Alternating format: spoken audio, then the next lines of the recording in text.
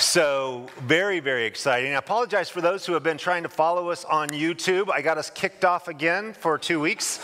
So I apologize. About a month ago, I got us kicked off for a week. So we got our second strike, which the left foot of fellowship, boom, off the tube.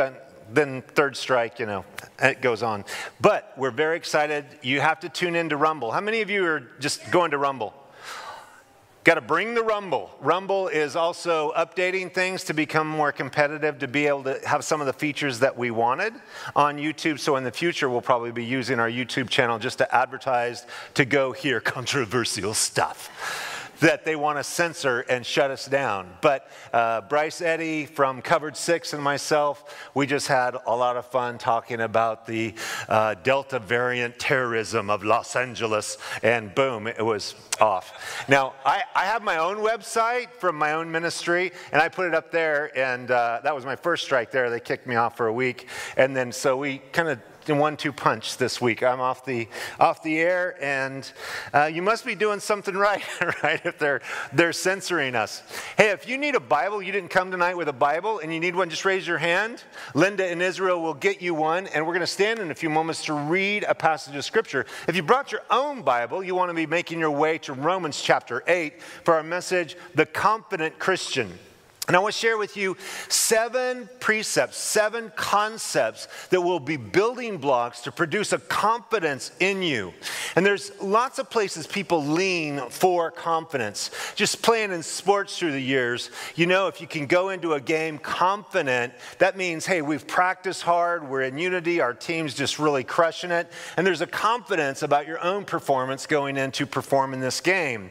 But the confidence of a Christian is built within our relationship with God. He is our confidence. He is our strong tower. The name of the Lord is a strong tower, and the righteous run to it, and we are safe. But we find in these really troubling times that people are timid. They're afraid. They lack confidence. And I want you to know this passage of Scripture, we're reading through Anchored in the Word, which is a 2-year Bible reading. You can read from Genesis to Revelation. And I just want to encourage you. Maybe you've been a Christian for 30 years and you've just never read through the Bible. You can pick up one of the reading plans that are out there on the information counter, or you can pick it up, look at it on our website. And the reality is, once the Bible says that faith comes by hearing, and hearing the Word of God.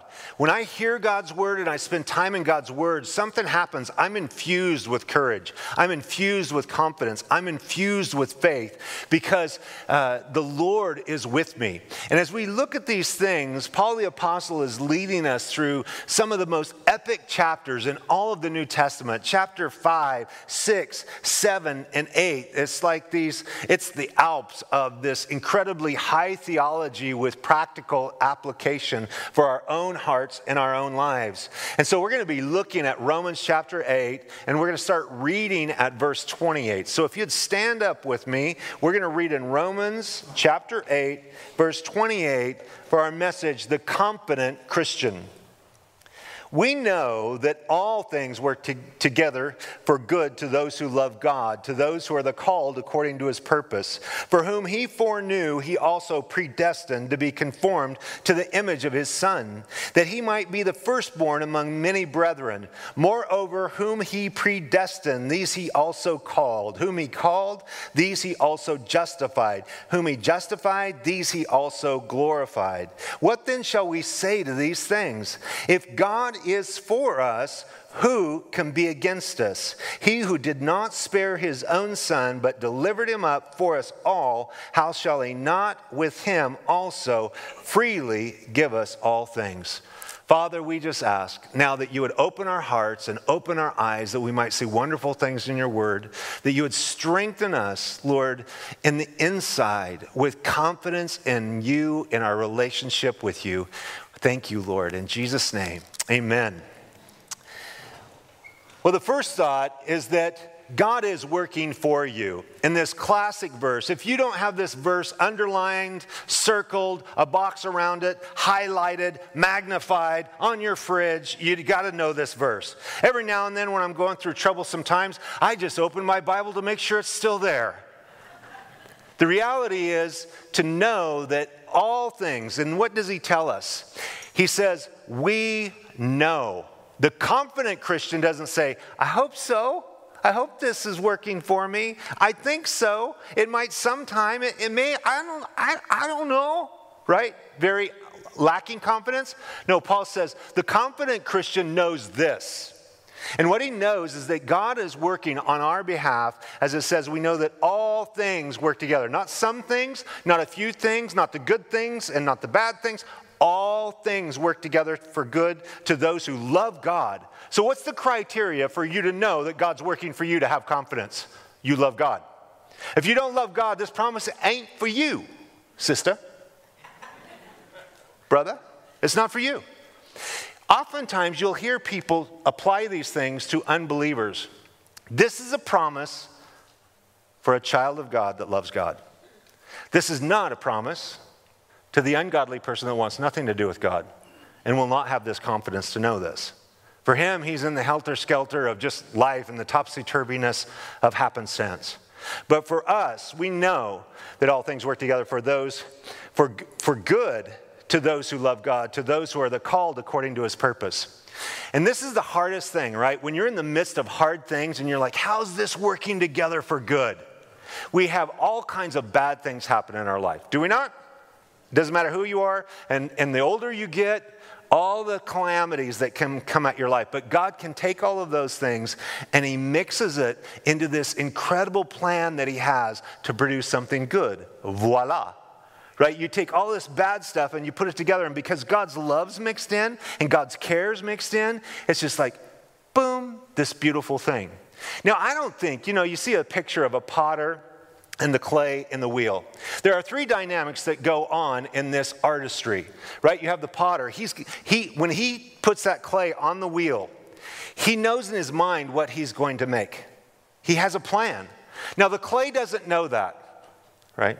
The clay, we're called jars of clay. We are made of dust. And this is just a fact as far as the minerals are concerned. The same minerals that are in the earth make up the human body.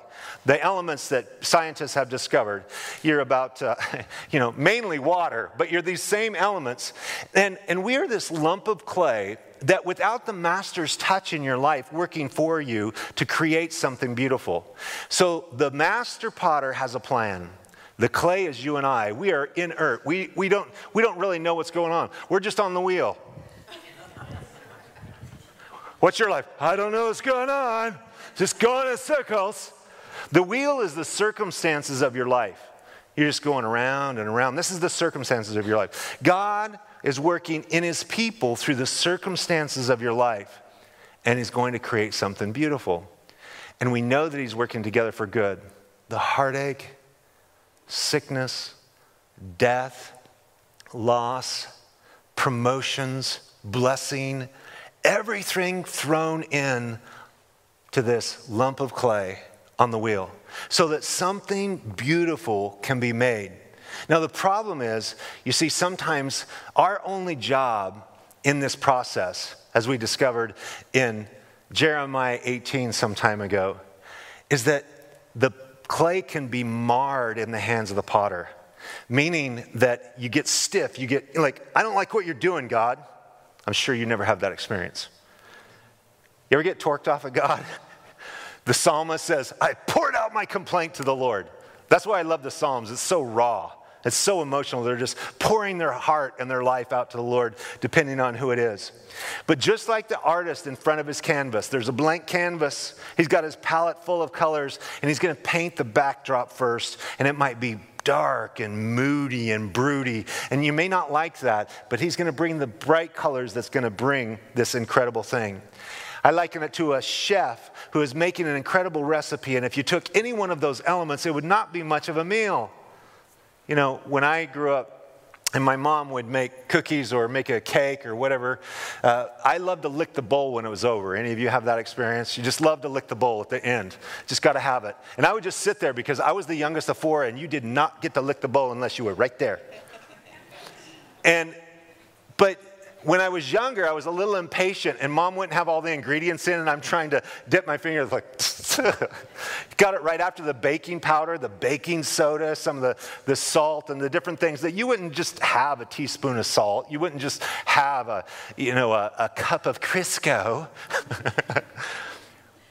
Whatever the ingredients, but when it's all mixed together. And that's the thing that you and I obsess over the specific ingredients, but we don't know how God's mixing it together in the bowl to produce something beautiful. And you're only focused on one dimension.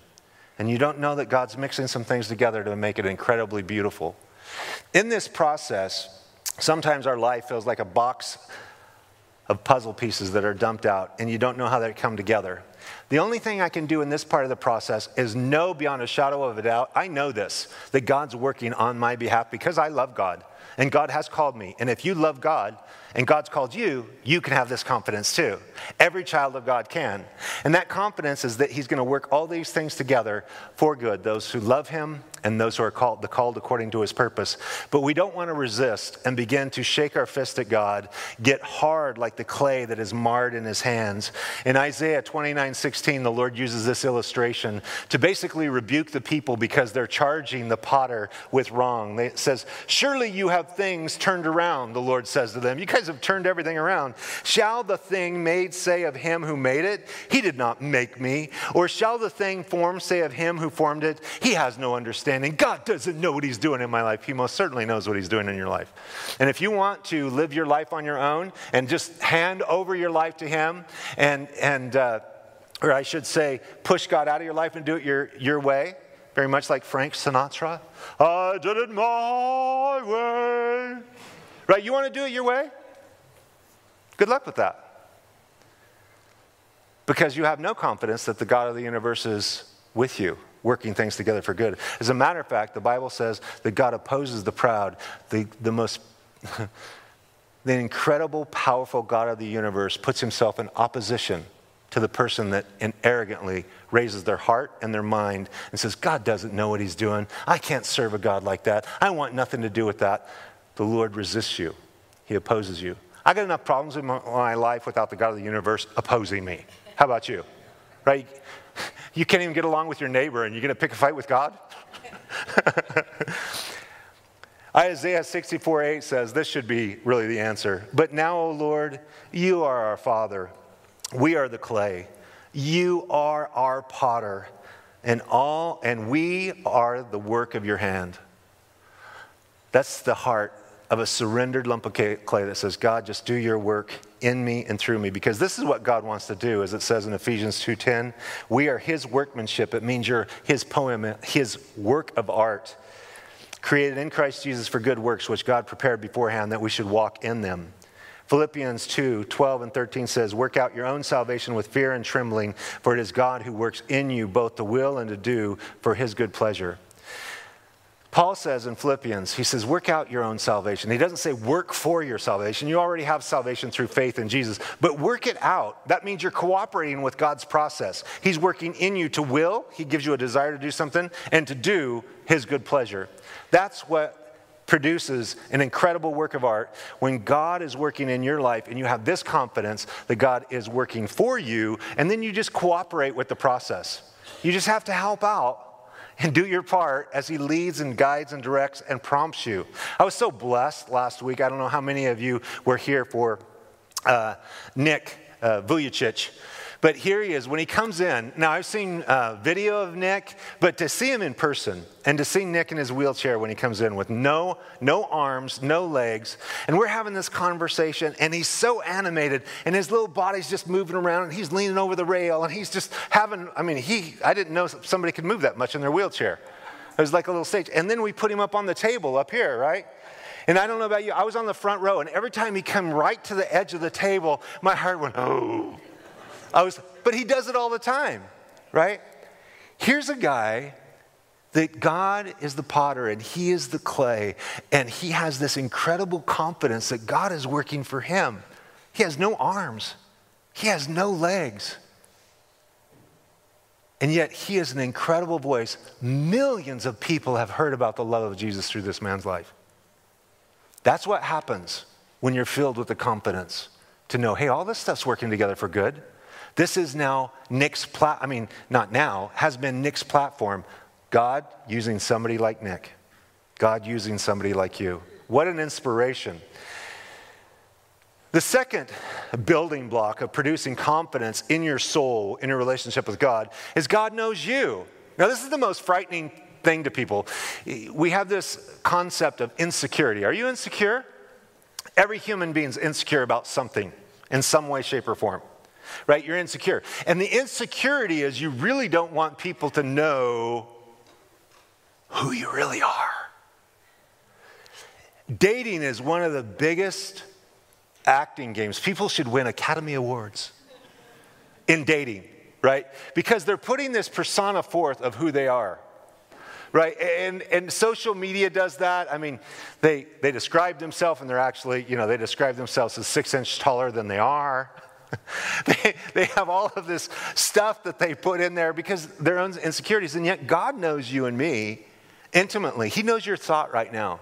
He knows your thought 5 seconds ago. He sees you afar off. He knows everything about you, but instead of terrifying us, it says, for whom he foreknew, he did predestine.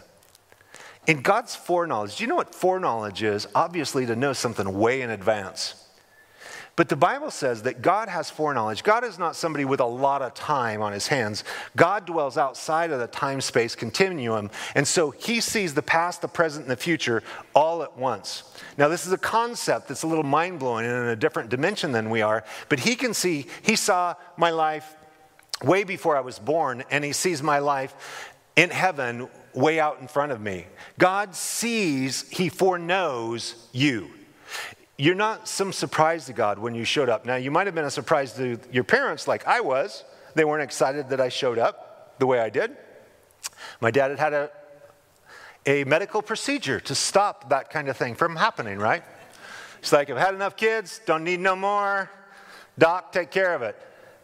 And then a month later, 2 months later, my mom's, Larry, I'm pregnant again. And once he finally calmed down from cussing out the doctor in his license from a Cracker Jacks box, they had to surrender. But it's a surprise to us. Everything is a surprise. Anything that can happen just in a moment before me is a surprise. But God knows us. He foreknows. This is what the Lord said of Jeremiah. Jeremiah 1:4, verses 4 and 5.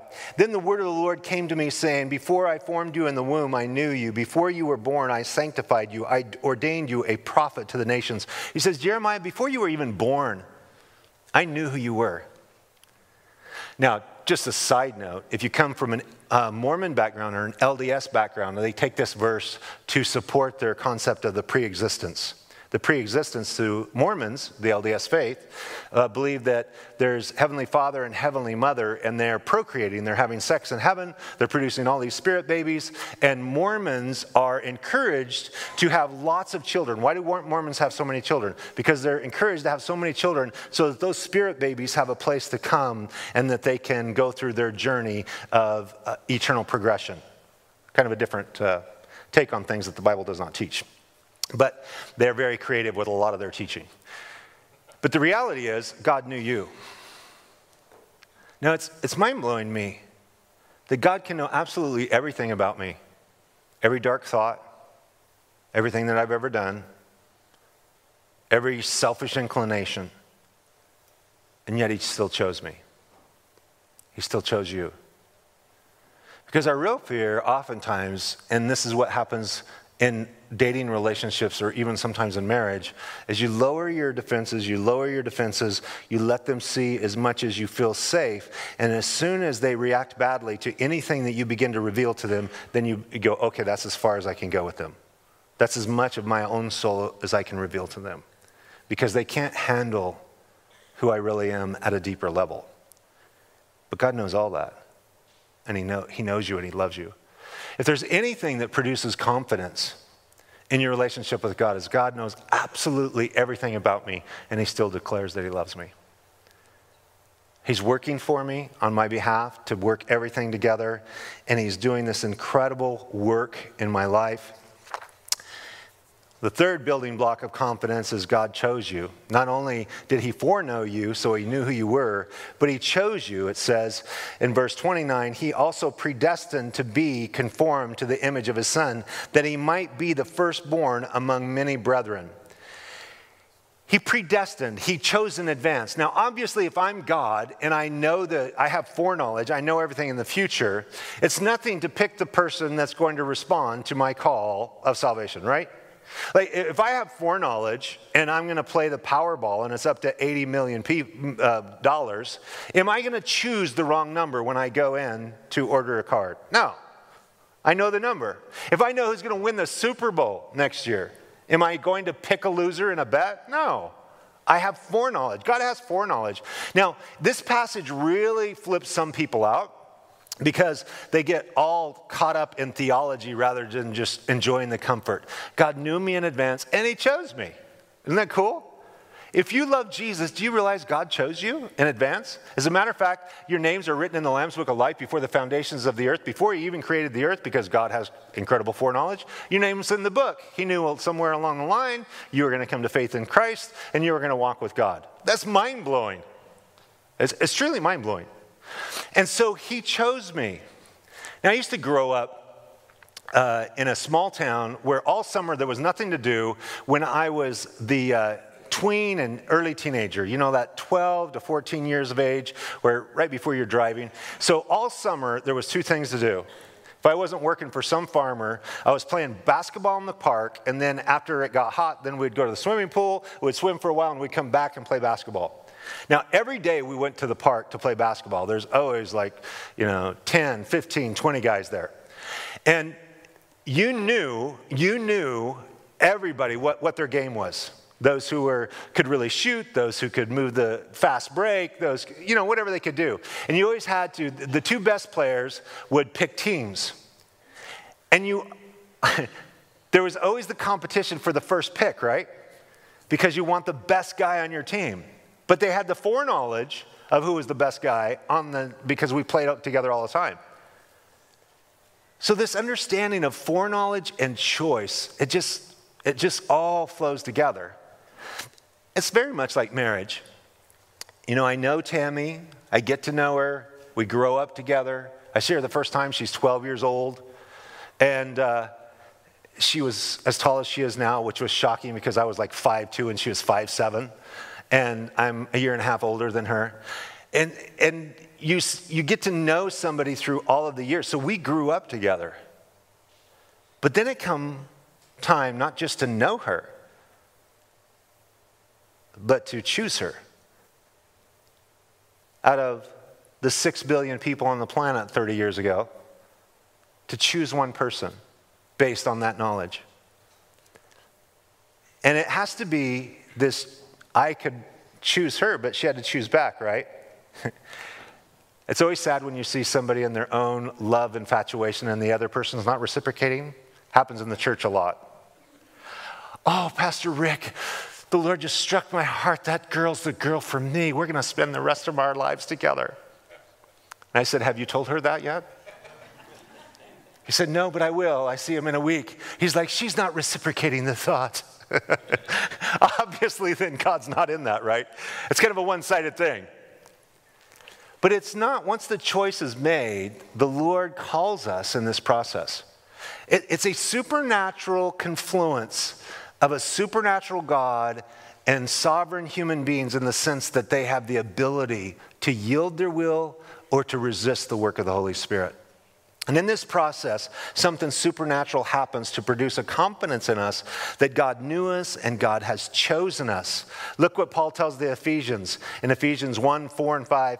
He says, just as he chose us in him before the foundation of the world, that we should be holy and without blame before him in love, having predestined us to adoption as sons by Jesus Christ to himself, according to the good pleasure of his will. Before the foundation of the world, God chose you. That's just crazy, isn't it? God's eternal dimension, blows my mind.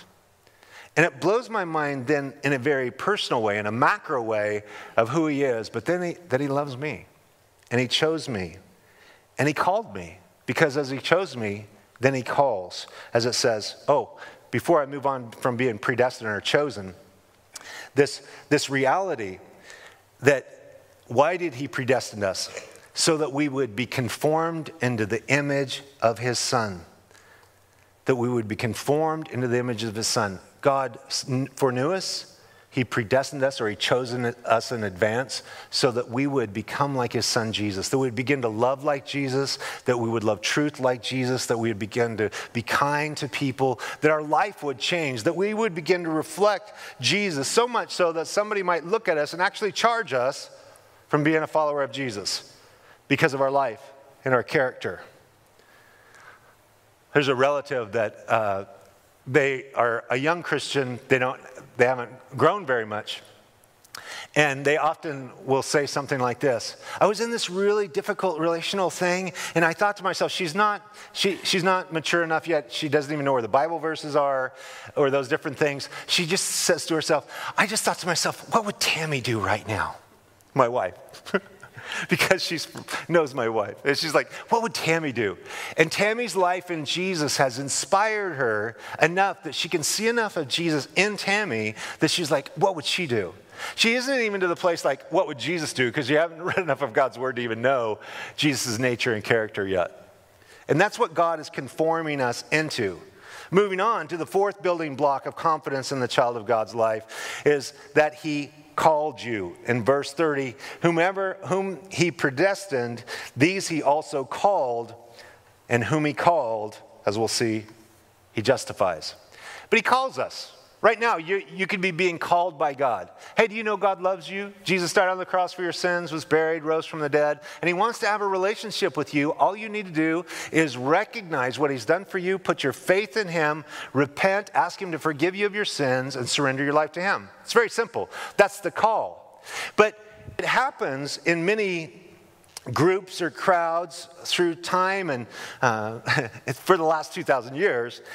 As Jesus said in Matthew 22:14, for many are called, but few are chosen. When God has chosen and the call comes together, these two things, the confluence of God knowing when your heart's tender, when you're going to surrender to him, and the confluence of those two things, God and man, God and women meet, and they come to a saving knowledge of who Jesus is. But that incredible invitation should always be there. Hey man, you're invited. You're invited to spend eternity with us in heaven, but you're more importantly, right now, you can enjoy eternal life in your life as long as you're here. You see, this is the crazy thing, isn't it? This world, for the child of God, this is the worst it's ever going to get, you guys. This is as close to hell as you're ever going to experience. And I grant you, in California, it's a lot closer to hell than in Idaho, but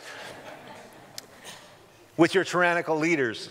But realize this, that no matter what adversity, no matter what struggles, whatever we have here, this is temporary. We're going to have 70 or 80 years here, and then we're going to spend eternity with God in glory.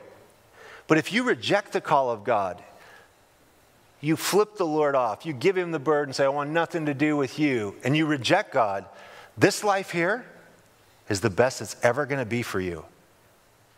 This is the best life will ever be for you. You're like, wait a minute, it's not very good right now. That's right. This is as good as it's going to get for you. Because eternally, you'll be eternally separated from God. Because when the call came, you resisted God's Spirit. You didn't, I don't want that. I don't need that. And I want to resist that. And God is a perfect gentleman. He honors that. So oftentimes, when kids grow up in church, parents will be wanting to push their kids, to an altar call or push them towards baptism. And they're really concerned about their eternal welfare. But the reality is that all people need to come on their own terms to surrender to God. Young, old, doesn't matter, male, female, wherever you're at when God calls you. I love the invitation to come in Revelation 22:17. The Spirit and the bride say, come. Let him who hears say, come. Let him who thirsts, come. Whoever desires, let him take the water of life freely. Come. And this is the beautiful thing, because people will think, well, if I get to heaven and all you people are right, say you're here tonight and you don't want anything to do with the Lord, the call goes out, you reject the call, you're, dead in the next 6 months, you wanted nothing to do with God, and you can't go to heaven and say, I didn't know, because you just were invited. You were just invited. And whatever knowledge you have, that's the accountability that God hold you to. With much knowledge comes much accountability. And this call that goes forward, God chose us, God called us, God justified us. The fifth thought in verse 30, these he also justified. Justified is a technical term which means you are declared to be righteous. So oftentimes somebody will go to court and they're charged with a crime and then they're acquitted. Being acquitted means you're just not guilty of that crime. All right? There's not enough evidence to convict you of that crime. But you're not declared justified as if you've never sinned. And that's a simple Sunday school way to break down this word justified. Just as if I'd never sinned. Through faith in God, think of this. God foreknew me. God chose me. God called me. And then God declared, Rick, you stand before me righteous as if you've never sinned because of my perfect sacrifice of my son Jesus on the cross. All your sins were nailed to the cross. All my sins have been punished. It's not like I'm getting just a free pass. No, all my sins were put upon Jesus. The sins of the world were nailed to the cross with Jesus. Everything, every bad thing you've ever thought in the past, ever struggled with, ever done in your life, past, present, and future, all was nailed to the cross on your behalf through the substitute Jesus. And because he conquered sin and death and rose from the dead and is now gives to us that righteousness, this is mind-blowing. How can I have confidence here tonight? Because I know I'm a fallen, sinful man. I'm not perfect. I live life just like you do, just normal life. But God declares of every single one of us that loves Jesus, when you put your faith in Jesus, it's just as if you'd never sinned in your entire life. And the thing that oftentimes robs us of confidence is guilt and shame from failure. Guilt and shame from failure. And the Lord says, all that's nailed to the cross. You stand before me 100% righteous, 100% blameless, just as if Jesus Christ himself is that he's standing between us and the Father to give us that perfect standing. Isn't that mind-blowing? It's not based on me. I'm not perfect. You're not perfect, but Jesus is. And he paid that price. And it's so crazy to me, as it says in 2 Corinthians 5:21, which is the greatest exchange that's ever happened in the universe. He who hath made him sin for us, who knew no sin, that we might be made the righteousness of God in him. God said, I'm going to make Jesus sin. He's going to be the full, complete, receive the judgment of sin. And he's going to give us all his righteousness. Can I put it this way? Jesus is a better Savior than you are a sinner. Now, I know some of you are really good sinners, but Jesus is even a better Savior than you are a sinner. Because Jesus paid a price, paid a debt that he did not owe, because we had a debt we couldn't pay, right? I'm over my head in my debt. So he justified me. He justified you. All these things, step by step, my head that's hanging down, my feeble knees, my hands that are hanging down, discouraged, and in a place with no confidence, I began to rise as I feel inside of me the truth of these things. Knowing God is working all these things in my life together for good. Knowing that he's going to, he not only knows me, but he's chosen me, and he's called me, and he's justified me. And then he puts the cherry on top, if you will. The very last thought in verse 30, when it says, these he also glorified. God has glorified you. He says this in the past tense, that God looks at you, just like he wrote your name in the Lamb's Book of Life before the foundation of the world to know you are saved. He looks at you now in your finished, complete state as glorified. He looks at you as righteous in the sight of God and glorified. Now we know there's another glory. These bodies are going to be exchanged for glorious bodies. But the reality is God looks at us as if we've already arrived. It's a mind-blowing thing. You know, on a racetrack, when you're there and you're at the starting line, it's as if the Christian life, you know, they're going to run all the way around. They're going to hit that tape at the finish line. But the Christian actually starts when we put our faith in Jesus, because Jesus has ran the race and he crossed the finish line. He's at the finish line and he gives to us all of his righteousness. It's as if the Christian just starts at the finish line. We win. I haven't even ran. I win. And starting at the finish line fills you with confidence. You see, I'm not working for my salvation. I'm believing Jesus for my salvation. And this is something that's so important, that in this process, we are designed by the potter to be who he wants us to be. The greatest joy to me is to have God fashion my life in such a way as this pitcher that you see up here, that can be filled up with him, with water, whatever it is, and be poured out to be refreshing to other people, that they might enjoy the goodness of God. You see, the Bible calls us vessels. As a matter of fact, it calls us jars of clay. Even in 2 Corinthians 4:7, it says, "But we have this treasure in jars of clay, that the excellence of the power may be of God and not of us."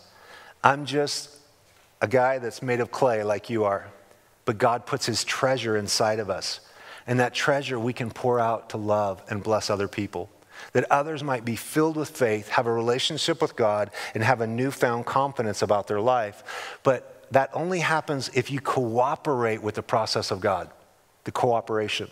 And in that cooperation, check it out, I can either be this, this vessel to be filled up over and over and poured out for God's glory, or I can just be a lump of clay that is hard and resistant, and I want nothing to do with God. What kind of condition is your heart in here tonight? And all the things that you're going through hardships, you're going through difficulties, all these things are shaping you, they're all producing in you things that God wants to produce. He's building in you character, he's building in you qualities. The seventh thing that fills you with an incredible confidence is that God is with you. For it says in verse 31, "What then shall we say to these things? If God is for us, who can be against us?" If God is for us, who can be against us? God is with me in every situation I go into. He says he'll never leave me or forsake me. It is this understanding that God is with you that will change your life in a daily way. You wake up in the morning, the Lord's with you. You go to sleep at night, he's with you. Wherever you go, into work, into school, into relationships, into temptation, into any kind of struggle, God is with you. And so knowing that God is with us, especially when we're afraid and we're overwhelmed with circumstances in life. And I think there's a lot of fear in this season, this last 18 months. How many people have just thought the fear of being in California, the fear of California, that's why 180,000 people have fled California. And they've went to Texas, and they've went to Idaho, and they've went to Tennessee, and they've went to Florida. They've went to places where they have more freedom and more liberty, because here it just seems so crazy. We just did a live stream where we basically edited a 20-minute, it was 4 days ago that Governor Newsom gave a 20-minute speech about the new pressure to vaccinate Californians. So he gave the statistics. First of all California workers, I think there's 256,000 or 276,000 state workers. It's mandatory for all of them to be vaccinated, and if they're not vaccinated, then they have to be tested each week.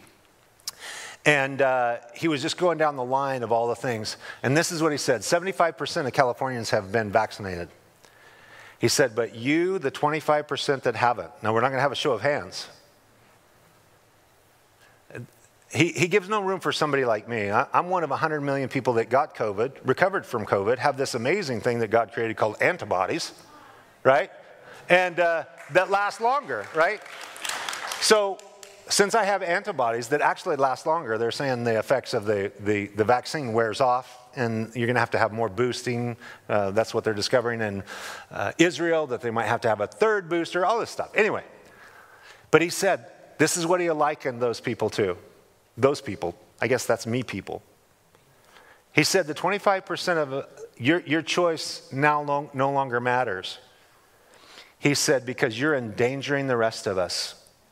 And he said, you are the equivalent of a drunk driver going down the road in danger of killing other people. You're like, what planet are you on? If I did have COVID and I gave you a cold or the flu, it's the same as being a drunk driver and killing your whole family in a car wreck?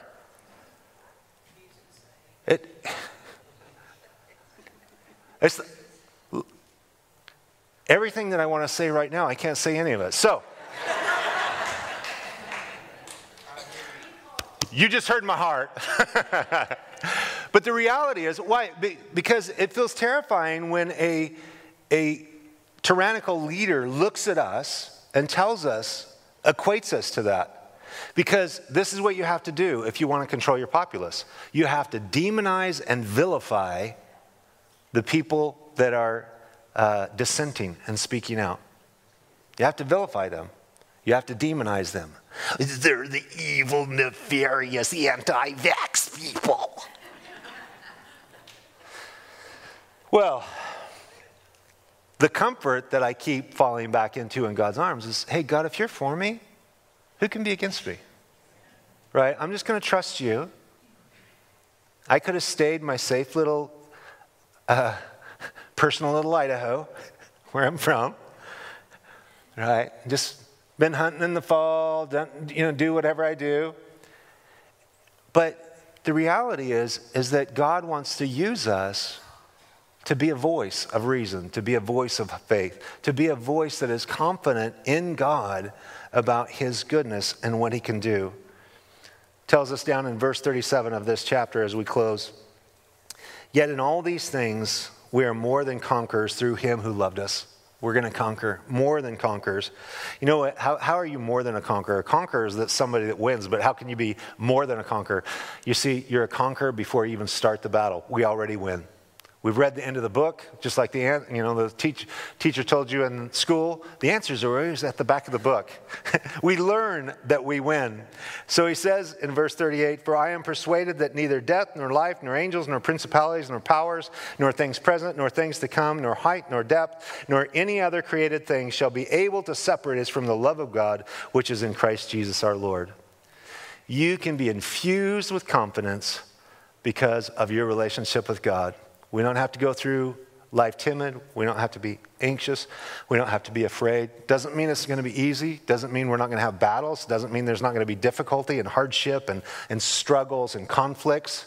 Because we really have to realize that the gloves are being taken off at this season of life for us to stand bold and to stand strong and to stand fearlessly in our faith in Christ Jesus and the liberty that our forefathers gave us here in the United States of America. Amen? Amen.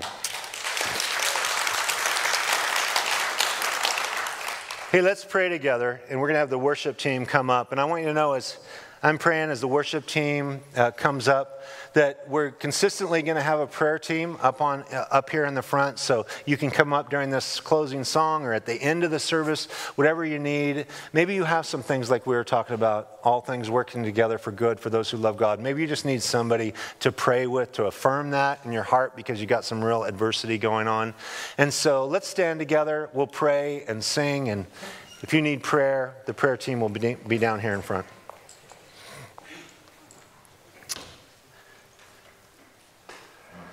Father, we thank you for the confidence we have in you, not in ourselves, but in you, that you're working all this stuff together for good, Lord, in each one of our hearts. Lord, you know us intimately and you love us. Lord, you've chosen us, you've called us, you've justified us, you've glorified us, and you've promised to be with us. So, Lord, we pray that you would write these things on our hearts in the days to come, those dark times when our back's against the wall, Lord. As we go through the fire, Lord, may we lean on you and the confidence that if you be for us, who can be against us? Lord, for the brothers and sisters here that are just going through some real heartache and struggle, I just pray for your comfort and for your ministry to their hearts, Lord, that you would strengthen them in their walk with you. In Jesus' name, amen. Hey, not next weekend, but the following one. If you want to get baptized, you've never been baptized, I just want to encourage you, bring a change of clothes, and for that weekend, we're just going to have an incredible time. Saturday night and 3 Sunday morning services that you can follow the Lord in baptism. Let's worship the Lord with this closing song. And if you need prayer, come on down.